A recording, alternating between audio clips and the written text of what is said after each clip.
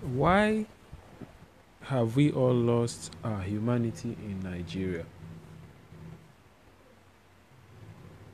Why are we witnessing cases whereby when we see people who are in dire need of help, we seldom see individuals who would volunteer to assist them?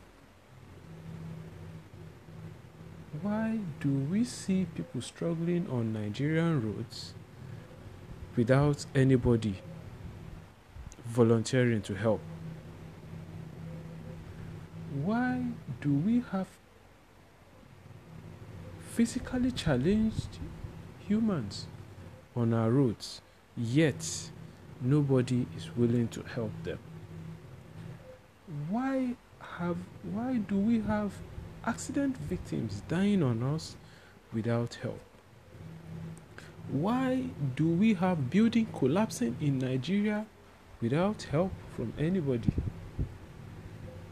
Why do we have people drowning in our waters with nobody coming to their aid?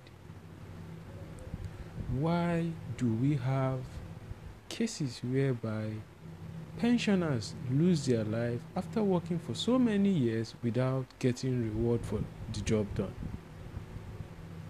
What is happening to us in Nigeria?